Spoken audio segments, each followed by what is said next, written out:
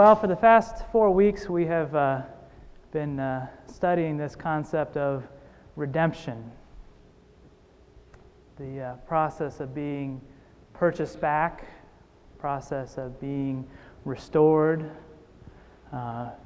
process of being brought closer into the image of God and the way our Creator intends for us to live. And that culminated last Sunday as we had a fantastic celebration of Easter and a holiday where we acknowledge and we celebrate that once and for all, when Jesus Christ went to the cross and He overcame death, He defeated Satan and conquered sin. And it's an incredible thing, is it not? A powerful thing. Yet, Sunday afternoon after church, if you're like me, you probably went and spent some time with your family, maybe had some ham or something like that, spent some time with your kids, put them to bed, stole some Easter candy, gorged yourself, and unfortunately, after such a powerful holiday and such an incredible and monumentous event, even here 2,000 years later, after Easter Sunday, it's just another Monday morning. Except maybe you still got a stomach ache from all that candy. Am I right? And here we are, kind of living in this tension of the here and now, knowing that the most monumental event in history has already happened, knowing that we are the redeemed people of God, knowing that Christ has overcome everything. And we live in this hope, yet we still live in a world that is desperate for restoration and desperate for redemption. And that's kind of the after Easter letdown. You come in and you celebrate, and then you realize there's still work to be done. This reality became even more clear to me a year ago. It was actually just a little more than a year ago today, but from a liturgical calendar, it happened. This particular event happened the Sunday after Easter. It was April 7th, 2013. I was working as an associate pastor at Olivet Church, this very church here, although the same building, different church. And it was about 7:30 in the morning, and I received a phone call right as I was getting out of the shower, and one of the elders of the overseers of the church had informed me that Pastor Sam had been found unconscious and taken to the hospital, and that I needed to get here as soon as I could. So I hurried over, and we just did the best we could to rally together as a church to pray for Pastor Sam and his family, and to continue to worship and live, try to live with hope in the midst of what already was a very turbulent time for us as a church, and became even more so. So this is an anniversary of sorts for me and in my mind, and I think also for the Webb family. And so as we've been talking about redemption and these stories of hope, when I approached Nick several months ago as we were planning this series, I thought, you know what? Sometimes when we talk about redemption as something that has happened in the past, and it's hard to realize that redemption is an ongoing process. It's not something that we can always just kind of tie a bow on and say, oh, isn't that nice and isn't that pretty, the way that God used a terrible situation and worked it out for good. We, in faith, say that God is in the process of restoring all things, and we know that means that even our deepest shame, our hardest trials, and the tribulations that we face on a daily basis, that God will use those that God is using those in a process of redemption. But sometimes it doesn't feel pretty, sometimes it doesn't feel comfortable, and sometimes it's hard to know exactly what God is doing or why He allows certain things to happen. So I'm just going to ask Sam to come up here, and he agreed to sit down and talk with me a little bit. And we're just going to reflect together on this past year of what's happened, where he's come from. Some of you are very, very, very familiar with the story, and some of you maybe this is unfamiliar. So we'll try and do our best to bring you up to speed. But before we do that, I'm just going to say a word of prayer. Father God, we come to you in faith, acknowledging that you are in the process of restoring all things unto yourself. God, that you have done the deed that is required. You have bought us all back with your blood, with your sacrifice, with your atoning death, that you have conquered sin, you have defeated Satan, and you have overcome death. Yet we live here in a time where we realize that is the fundamental truth of the universe, that is a reality that cannot be changed, but at the same time we live in a world that is very much in need of redemption. We have lives, we have concerns, we have cares that we know are still awaiting your healing and your restoration and your redemption. And so we sit in this tension, and we acknowledge it, and we just ask that as Sam shares his story today, that your presence would be felt, that all of us might benefit from his struggles and the difficulties he's had to face. And I just pray now that you would just calm both he and I, and help the emotions and just the difficulties of focusing. Give us clarity of thought, and pray that your church and your kingdom would be glorified as a result of this. We pray that all this in the powerful name of Jesus. Amen. Hi. So Sam, maybe you want to just start by kind of sharing what exactly transpired, as much as we know, what happened on that day and the days that followed, immediately followed after that. I don't remember, so I can't give you a lot of that.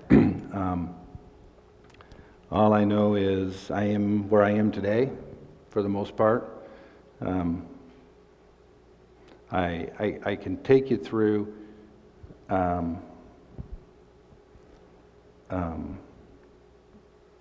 of what I've been told by people, and that's really about the best I can give to you following the fall.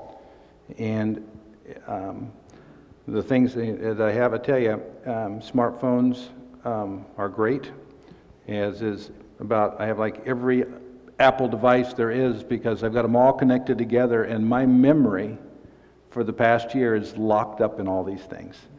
And if you ask me, what I did 6 months ago, I'd have to go to that and find it and then tell you what I did 6 months ago, because I don't have it up here anymore. But I do have the knowledge that I gained in regards to my academics, and I know, don't say it, Amy Johnson was my therapist, and she was awesome. And through her, we had a real opportunity with, and I'll get their names, Vance. Is that right? No, that's Vance. Lance and Kamala like Pamela, were my therapist, and they were all believers. And those are things that stick out in my head. What I did in therapy, I couldn't tell you. But I can tell you that when Christ is involved, that He weaves our lives with one another to help us through things, to assure that we make the journey that He's got us on. and he put Amy and Kamala and Lance in that path for months, 6, 8, 10 months, I don't know how long it was, learning to walk, learning to rethink, learning to remember stuff that happened yesterday, and to show up in therapy and do the same thing I did the day before because I didn't remember what I did the day before. And I would not, so I don't remember, but those are things I do remember. I don't know, I don't know what was at the hospital, I don't know where I was, I don't know those things, and it's just too hard for Brenda to share, so, don't, she'd be a weeping mess, which I'm going to be in a moment. Mm-hmm. She can join the club. Yeah, my emotions are much more elevated than they were prior to this, so that's the story, the head injury, the trauma to the back and sides, kind of a, what do you call it? What did you say it was? I know it was you that said it. When the brain jumps around in there. Coup, counter coup. Where my brain bounced. I remember that from being a paramedic, not from, when you spend 26 years as a fireman and a paramedic, I can remember, this is weird, I can remember the dosage for verapamil from 1982 of 0.0175 milligrams per kilogram per body weight. See how that came out? I can't tell you what I had for breakfast yesterday. and that's, I'm trying to learn to be okay with that. So, for those of you that I say, have I met you before, and it's been the 33rd time, that's why. Right. Well, just to give a recap, I spent some hours with Sam in the hospital, and I can tell you the journey when something like this. He was found basically at the base of those stairs right out there about 7 o'clock in the morning on April 7th. There was no one else in the building.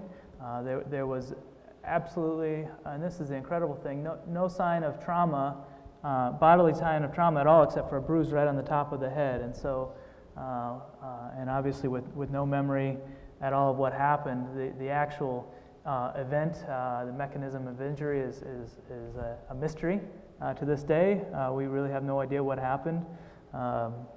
It's just strange. But there was no, the suspicion is that it was a fall, that he sustained a fall of some sort, but it's hard to imagine a fall and a head trauma without any other injuries at all, bruising of any sorts, broken bones or anything. So it's very, very, very odd. And I remember getting through this church service and praying together as a church on the Sunday of the 7th, and rushing down, and Sam at this point had been moved into the ICU, where he spent about 3 to 4 days in the ICU and the critical care unit, and then he spent about 3 more weeks after that. I think a total almost a month in the hospital, recovering from his injuries, and not to mention then the months of basically almost daily rehab for the next 6 months. So the injuries were sustained, and even though we don't know exactly what happened, they were severe. And you've had some memory issues. What else did you have to work through? You worked with Amy through your balance and just trying to regain your basically your motor skills and your counting money, certain taking care of yourself, like bathing, taking my shower by myself without having some nurse watch me naked and taking a shower, and You know, they've got male nurses too. You know that, don't you? And they just seem to be scarce sometimes when you're in the hospital. No, I don't remember that. I'm making that up. I just made that all up, just so you know. What was the question? Sorry. Well, you were just talking about the process that you had to go through to kind of restore where you are at right now. Yeah. I read and I keep it kind of written down on my iPad and my iPhone in a daily journal, and then there's these Post-it notes that I can pull up on my phone, and they're just kind of always there, you know. So I can bring them up so they're on my main page thing and all that. And some time ago I read I didn't date it, so I can't tell you when it was, I'm sorry, but basically it's from Amos chapter 4 that says, "Behold, he who forms the mountains and creates the wind and declares to man what are his thoughts, he who makes dawn into darkness and treads on the high places of the earth, the Lord, the God of hosts, is his name." And as a result of that, you get to thinking about, you know, for by him all things are created and held in place. And somebody posted on this brain injury that one small crack doesn't mean that you are broken. It means that you were put to the test and you didn't fall apart. And that's kind of the thing I'm trying to hold on to, is that, and I get really angry. Don't think I'm not frustrated, and kind of got to be careful with my words, because sometimes I'll say the wrong one, and Brenda's always correcting me. Don't say that. You probably got it from the way I started to talk, what I was going to say. Kind of irritated, angry, because I feel like I should be able to do everything, but I can't drive a car. I can't really go into really super busy places without assistance. The doctors have all said that these are things I'm probably going to live with the rest of my life. And I don't mind being cracked. We're all cracked a little. I used to be really superior to all of you. Now I'm just like you.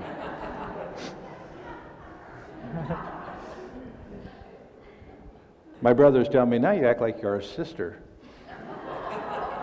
She was in the remedial classes in high school, to put that in context. I might be cracked, you know, and all of us are.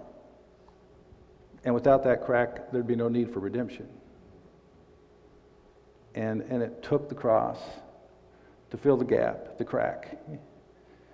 But that doesn't mean we're broken in any sense of the word. It just means we're not falling apart. Not because of anything we can do, but because of everything God is doing. Past, present, and future tense. Does that make sense to you? Okay. Yeah, I mean, just on, what was it? It would have been Wednesday. I remember we were sitting together at the McDonald's up in Grimes, and I was asking you how you were doing, and you had just on Tuesday received some bad news from your doctor, and you were pretty upset about the outcome of that meeting, and I don't know if you wanted to share about. Well, I thought I did pretty good in most of the things that they put me through. Amiken's FCE. What does that mean? Functional capacity evaluation. It's done by someone like you, and my notes tell me, as I had to read them this morning to know what I wanted to say, I did great. And I failed, according to that guy. That tells you what the thinking process is. I don't always know something's wrong. I did a driving test, and the guy sitting next to me, according to my notes, we drove many miles. I did really good. I think this is great. I did excellent. I failed. I don't know what the guy was thinking. And I didn't know that till we met with the doctor. that these are things I'm probably permanently going to have to live with. Maybe not, just depends. It's only been a year, so there still may be healing take place. I keep looking at Amy because she's like an anchor. But what I'm struggling with is living with this in the now, because I want to be back to who I was. We all want that. Doesn't matter if it's physical things, medical things, personal, social, spiritual. We wish we could be back to perfect, but let me tell you, it's those scars and warts that define you and how God can use you. And you're in His story of redemption. Period. So use those things. Use our scars. Use our warts. Use our pains, our sufferings, to navigate culture and proclaim the good news of repentance and forgiveness of sins. Now, how I'm going to do this, I don't have a clue. Andrew said I already did once, but I don't remember that. So, yeah, I just remembering a couple of stories. I remember, a couple of weeks after the incident, I was sitting in his hospital room, and we're sitting and talking, and this a Bosnian girl came in. She was I don't know if she was one of the housekeepers or what, but she had been talking with Sam, and Sam found out that she was a Muslim, and seeing this kind of dialogue back and forth, and Sam is saying, you know, does your God love you the way that Jesus loves you?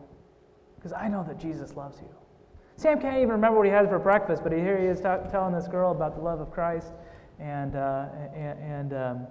just preaching. And I remember thinking, man, you know, despite all of this, here he is, just trying to tell people about Jesus. And if you knew Sam before the accident, you know that was just kind of what he did.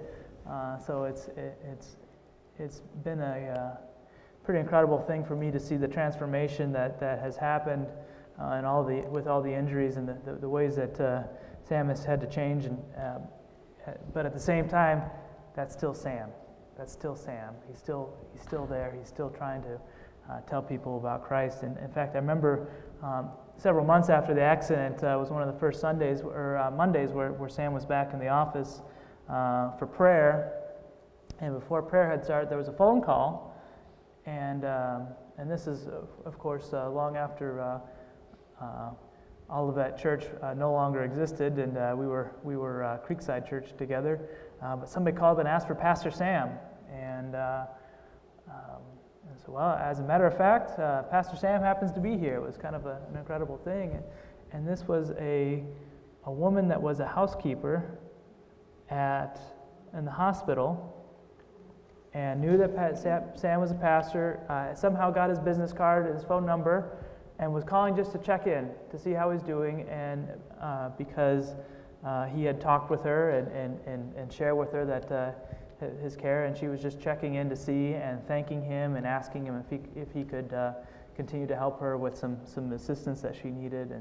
And so here's Sam once again in the hospital, trying to struggle to regain his basic functions and still impacting people and sharing the love of Christ with them.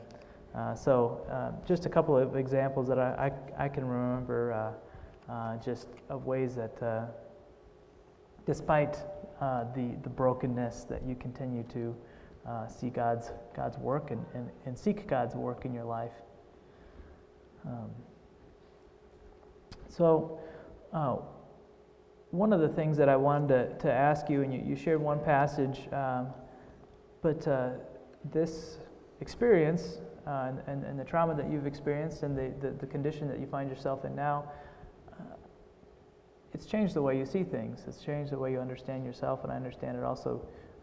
Certain scriptures and certain concepts have changed in your mind as well. Do you mind sharing some of those with us as you just process through them? You may have to remind me what we talked about, and so I know. Well, I think one of the things is that what the Lord is teaching me, it's really a very difficult thing to accept, is that God's put me on a new assignment. I don't know what that assignment is, but I've looked back at James chapter 1. You know the passage very well, probably. That consider it pure joy when you face trials of many kinds, because those trials, perseverance, help us to become perfect. Sorry, I can't quote it. But the context of that, not the context of it, because that is the context. Man, when you're up against the wall, rejoice. That's hard. But the Greek intent is this, that it's not consider it pure joy. That's not what Paul is saying. He's saying that think about joy. Put joy in your mind when you're in these circumstances. You don't have to consider the circumstance, whether it's a fall or loss of a child or cancer or a sinful history. You don't have to consider those things joyful. What you do is, while we're in them, consider being joyful. Does that make sense? So think about joy when I'm beating you with my cane. Okay? Think about joyfulness. Love, joy, peace, patience, kindness, gentleness, long-suffering, all those things. Think about those when life seems to really have you pissed off. Nope. Sorry. That's one of the words that comes out. Sorry, Brenda. When you're angry and when you're you consider joy. And so that's kind of what I have to do.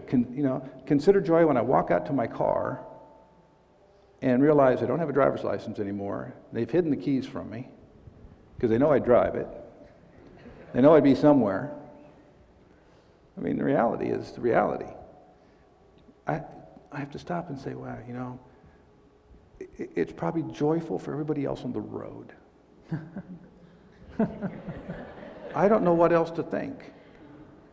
And so consider it joy. And the other part that feeds into that is Paul's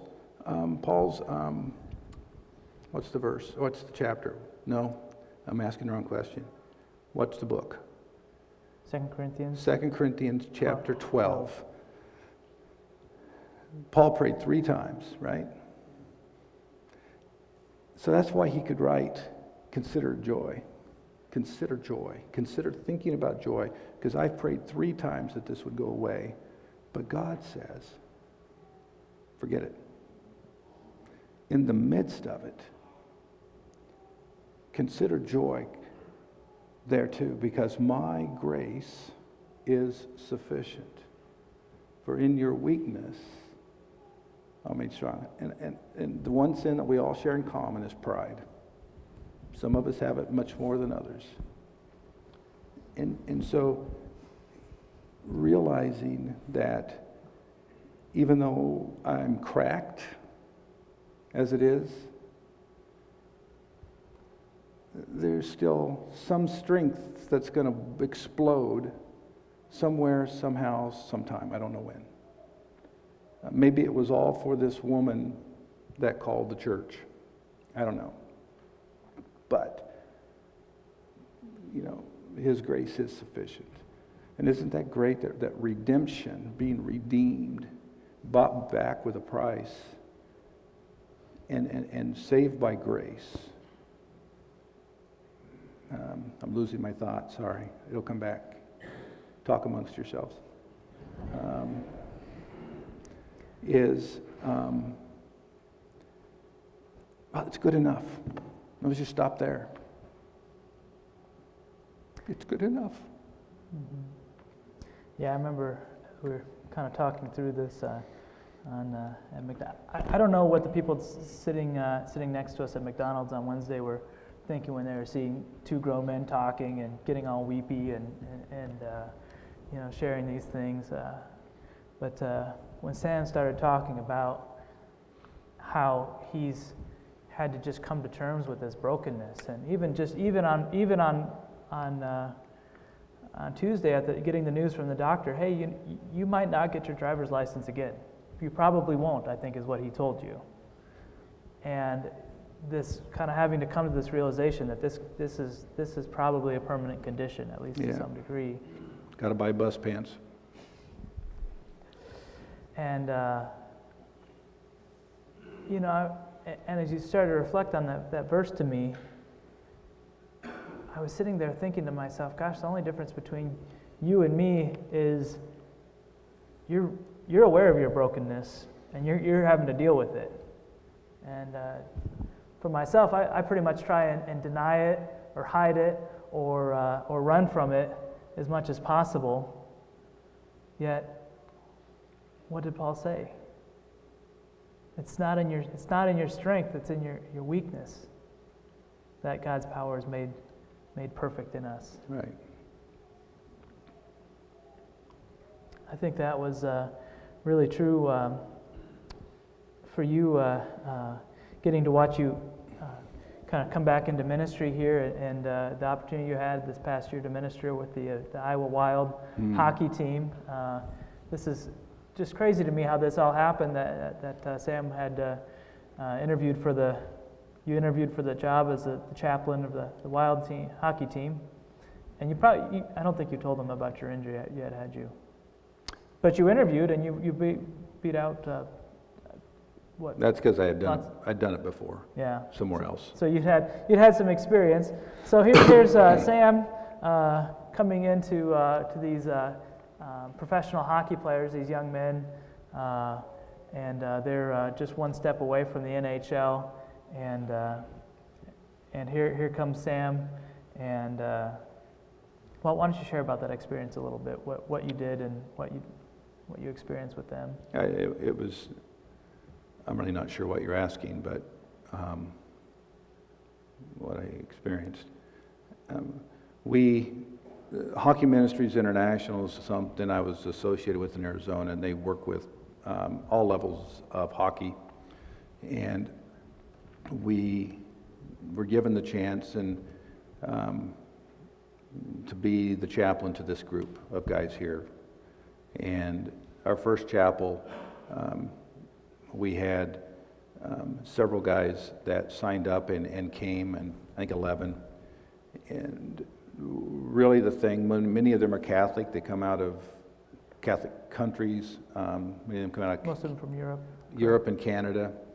And one of the things that I do remember very clearly is they'd never heard the Bible talked about as a story that they can fit into. And so we spent a lot of time in our chapels talking about God's grace and God's personal involvement in their lives. But it just was good. I enjoyed it. I stay in, still the season's over, but I'm staying in touch with many of them, and that's not good. I'll get it. Can you still hear me? Mm-hmm. Okay. But it's fun. I don't know how many hockey fans. Terrible church. Come on. Yeah. I'm just kidding. I'm definitely a Wild fan, Minnesota Wild, Iowa Wild fan. But I've gone fishing with these guys. One of them, a couple of them, down at Ken Taylor's place. We caught a walleye. I mean, seriously, a walleye in his pond, that big, Tom. You believe that? And we have had a lot of fun with them, and just being a friend and available. And they call me and they text me. And I don't know if any of you are watching not the Calder Cup, because that's the AHL, Stanley Cup. We're following that because the goalie for Minnesota, Darcy Kemper, was in my chapel here. And Eric Howla, one of their great forwards, was in chapel here. And they still text me. I find that amazing. And I can text them. So it's been a blessing to give me a way to continue to think about church and ministry. Mm-hmm. When I just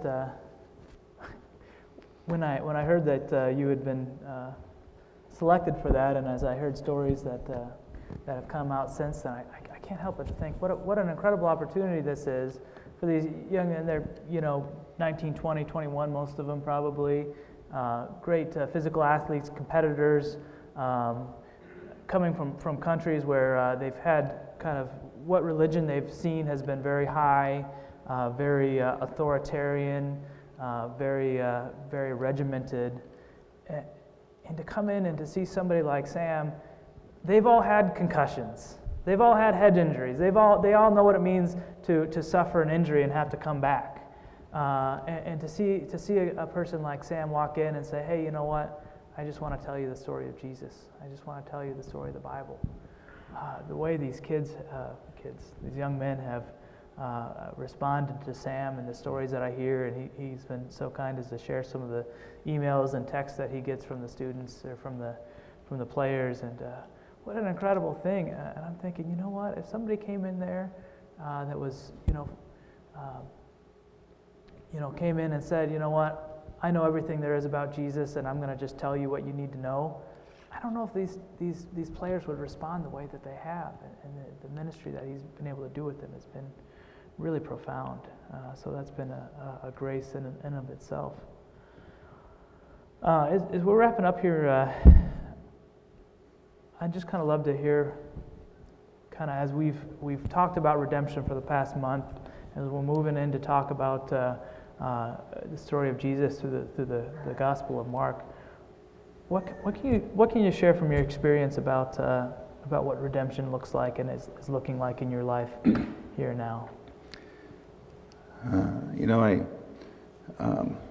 It's one of the questions he actually has here. Can you share some of your thoughts? One that's not on here, you've talked about Adam and Eve. And let me go through those four kind of quickly, and then I'm going to stop at one, not at one of these, but I'm going to add one that you didn't talk about. We often talk about redemption. I'll be really honest with you, and this is how my brain is working, so hope this isn't heresy. I don't think we get redemption. I mean, we get it from this perspective. God took me back to the store and got the nickel, and I'm his. In other words, God paid the price. We get that. But when we cheapen it when we don't think about the cost of redemption. I mean, gut-wrenching deep down. Don't just pass over, please, by going, redeemed. We sing that song, redeemed, how I love to proclaim it, redeemed by the blood of the Lamb. I don't think the church ought to sing that because I can't think of a lot of people in the church today that are redeemed and love to proclaim it. I think we're afraid to proclaim it. We're afraid of culture. We're afraid of being ridiculed, losing our jobs. We're afraid of what the school might do to us, or the teachers, or the law system, legal system. But as I've thought about it, what do I lose by proclaiming it? Zilch. So I lose my, so somebody gets mad at me and hits me in the head. That's happened before, a year ago. But redemption, it's a free thing from God, but it is a costly thing from God. And there's pain in our lives that bring us to that. Adam and Eve, can you imagine the emotional torment that caused them to hide from the Creator who put them in the garden? The fact that this God they've known of love was now in the midst of them, but they were so afraid.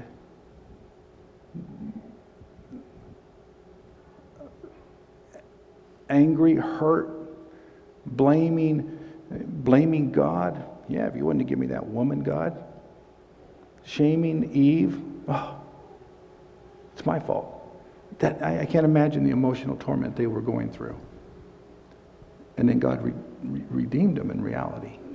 When he shed blood, made them clothes, that's an act of redeeming. And then he went on. I think of Isaac and Jacob, Abraham and Isaac. And all the emotional torment that father was going through, what Abraham was thinking. But what was his son thinking? I think he probably knew what was happening, but he had to carry his own bundle of sticks up the hill. I mean, his father used him as a mule to carry everything to the place of sacrifice, and all the emotional torment and the heaviness of that burden that occurred, and then God redeemed him with a ram. But those images, I don't think Adam and Eve will forget those images, will you? I mean, bad things happen, something terrible happens in your life, the image is probably still there. The same goes for Isaac and Jacob, Abraham and Isaac. Mm-hmm. Ruth, a woman, Scripture, the law said, remember this, the law says that one who marries a Moabite cannot enter the temple up to the 10th generation. Boaz says, I'll sacrifice that for the love of this woman in an honest way. Ruth, who threw herself into the dirt and the dust to glean for her mother, to take care of her mother. Naomi lost everything. Her husband, her sons, a daughter-in-law, lost it all to come back and to find a kinsman redeemer. I think there's pain and agony in that. Redemption isn't easy, and it's not cheap, and it is painful, and it does hurt, and there's so much that it involves. And then Christ on the cross. That one speaks for itself, right? But one we miss, and this one's become very, very, and I'll be quick because it's 11:30. You ever thought about the thief on the cross? Both of them? Mark puts it there. You're going to read about that in Mark. Luke tells us this story, that one began to criticize him. Hey, if you're God, save yourself and save us. The other one said, leave him alone. You don't have a clue who you're talking to. And then turns to Jesus and says, remember me when you get to heaven. Let me ask you this question. What did that thief have to offer God for that redemption? Nothing. Nothing. We really, in reality, we have nothing to offer God. All the thief could do, he was dying. He couldn't get down and go do good works. He couldn't get down and go to Mass. He couldn't get down and go to the temple. He couldn't go down and get cleaned up and washed and purified. He couldn't do anything. And God redeemed him. That's how I feel right now. Just so you get the image. I feel like that guy and I'm trying to figure out, Lord, what is it? And what I keep hearing God say to me is, it's already done. And that is hard for us to get in our head. It's already done. Because we're still trying to perform, aren't we? And so, that whole image of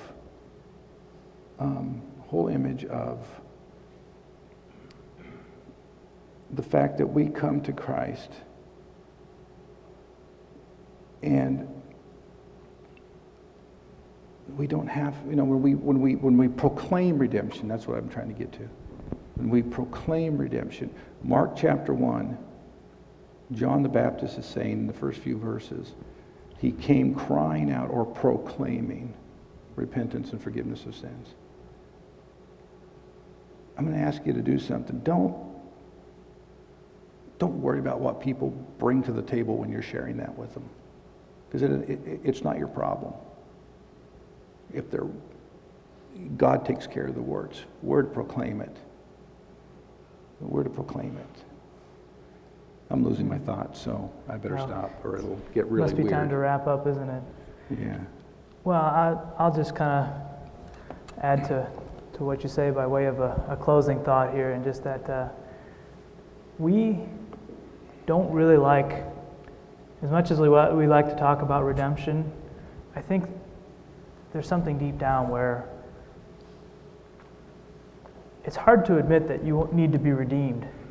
I think it's hard for us to want to be redeemed. We live in the people of the as a society of the pull yourself up by the bootstraps, manifest destiny, the American dream. If you just work hard enough, you can do it. And there's something so self-sufficient about our culture, something so proud about the way that we live our lives on a daily basis. But for us to say, you know what, here I am, I'm broken, I need to be redeemed. That's the fundamental truth about who we are. And along with that is, we already have been redeemed by Christ. And even though it doesn't feel like it, even though we are still subject to change, to decay, to death, we have confidence in our Redeemer. And so as we get ready to come to the table this morning, we can do so confident in who Jesus is and what He's done for us as a church and as individuals. So, Sam, did you want to share your communion thought as we move? Go ahead, Tim and the band. You guys can come up and we'll. Well, remember, communion represents Passover, and at that moment, in that being redeemed, that the death has passed over us now, as it did then. And I think Jesus was really excited about sharing Passover with these guys. In fact, I know that because he says, I desire with great desire to eat this meal with you, knowing where he was going. I think that's amazing, that he desired to have this. It was a teaching moment. And so I pray that we come to this with the understanding that this is with a desire to want to partake with Christ, that communion is about that. It's about desire. It's about the kingdom of God, in that Jesus, it's about his kingdom. I lost my thought. We talk about it as the resurrection and eternal life. We talk about it as the cross. But let's not forget that it's also about his return. Because he says, I won't eat with this. The next time Jesus eats of the bread and the wine is when we're all together. Isn't that cool? So take it remembering that too. That not only do we take it because it's what he did on the cross, but we take it every week to know that when Jesus returns and we're all in heaven, we're going to take it for the first time in glory and he's going to take it for the first time with us in glory. I just find that phenomenal. Mm-hmm. So come with desire in your heart to say, I want to come and I want to enjoy this and celebrate what Christ has done, because I know what tomorrow holds beyond this life, and get excited about that. That's all I got.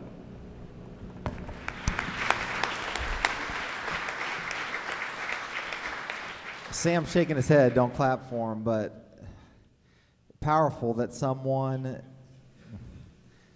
experienced something like this that can get up and touch our lives with that story when it's very hard to do. And I know he touched my life this morning and some great words that I wanted to hear. And so it's really exciting to see how God can use us no matter what the circumstances. You know what? Last week we celebrated Easter. Do you guys know he's still risen? We're still going to celebrate. And this next song we're going to sing is a celebration of that fact, that our Savior's still risen and continues to be risen. He's defeated sin and death for us for eternity. And so we're going to sing this song. We're not going to take communion until after this song. So I want you guys to listen to the words and pick up when you can learn this, excuse me, and sing out before we take communion here.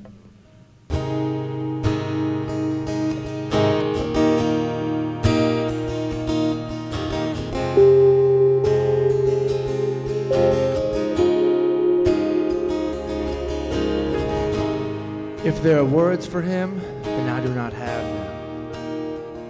You see, my brain has not yet reached the point where it could form a thought that could adequately describe the greatness of my God.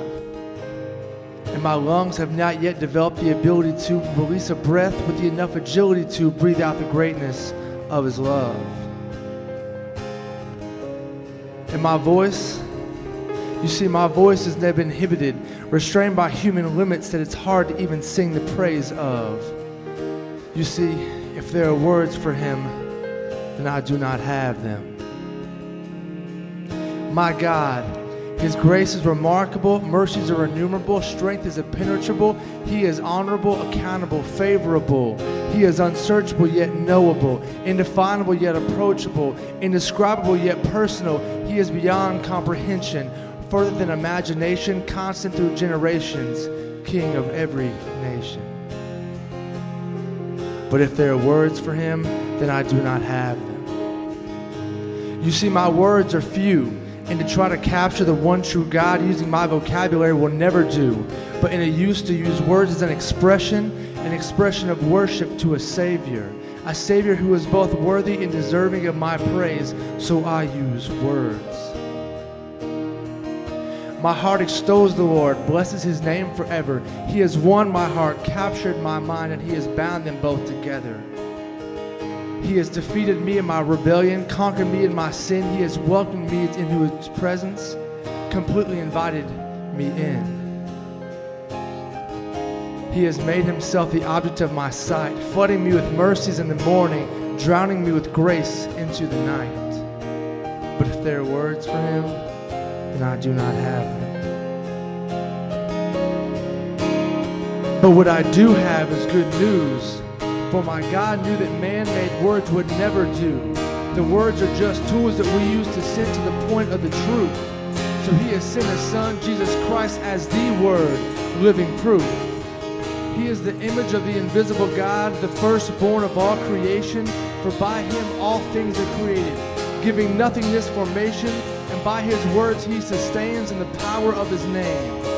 For he is before all things and over all things. He reigns, holy is his name. So praise him for his life.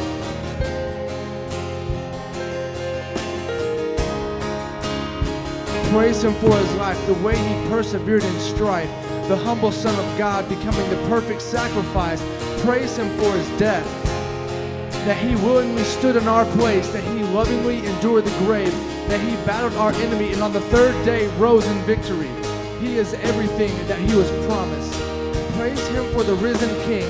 Lift up your voice and sing, for one day he will return for us, and he will be finally united with our Savior for eternity. Eternity. So it's not just words that I proclaim, for the words point to the Word, and the Word has a name. Hope has a name. Glory has a name. Peace has a name. Love has a name, and that name is Jesus Christ. Praise him forever.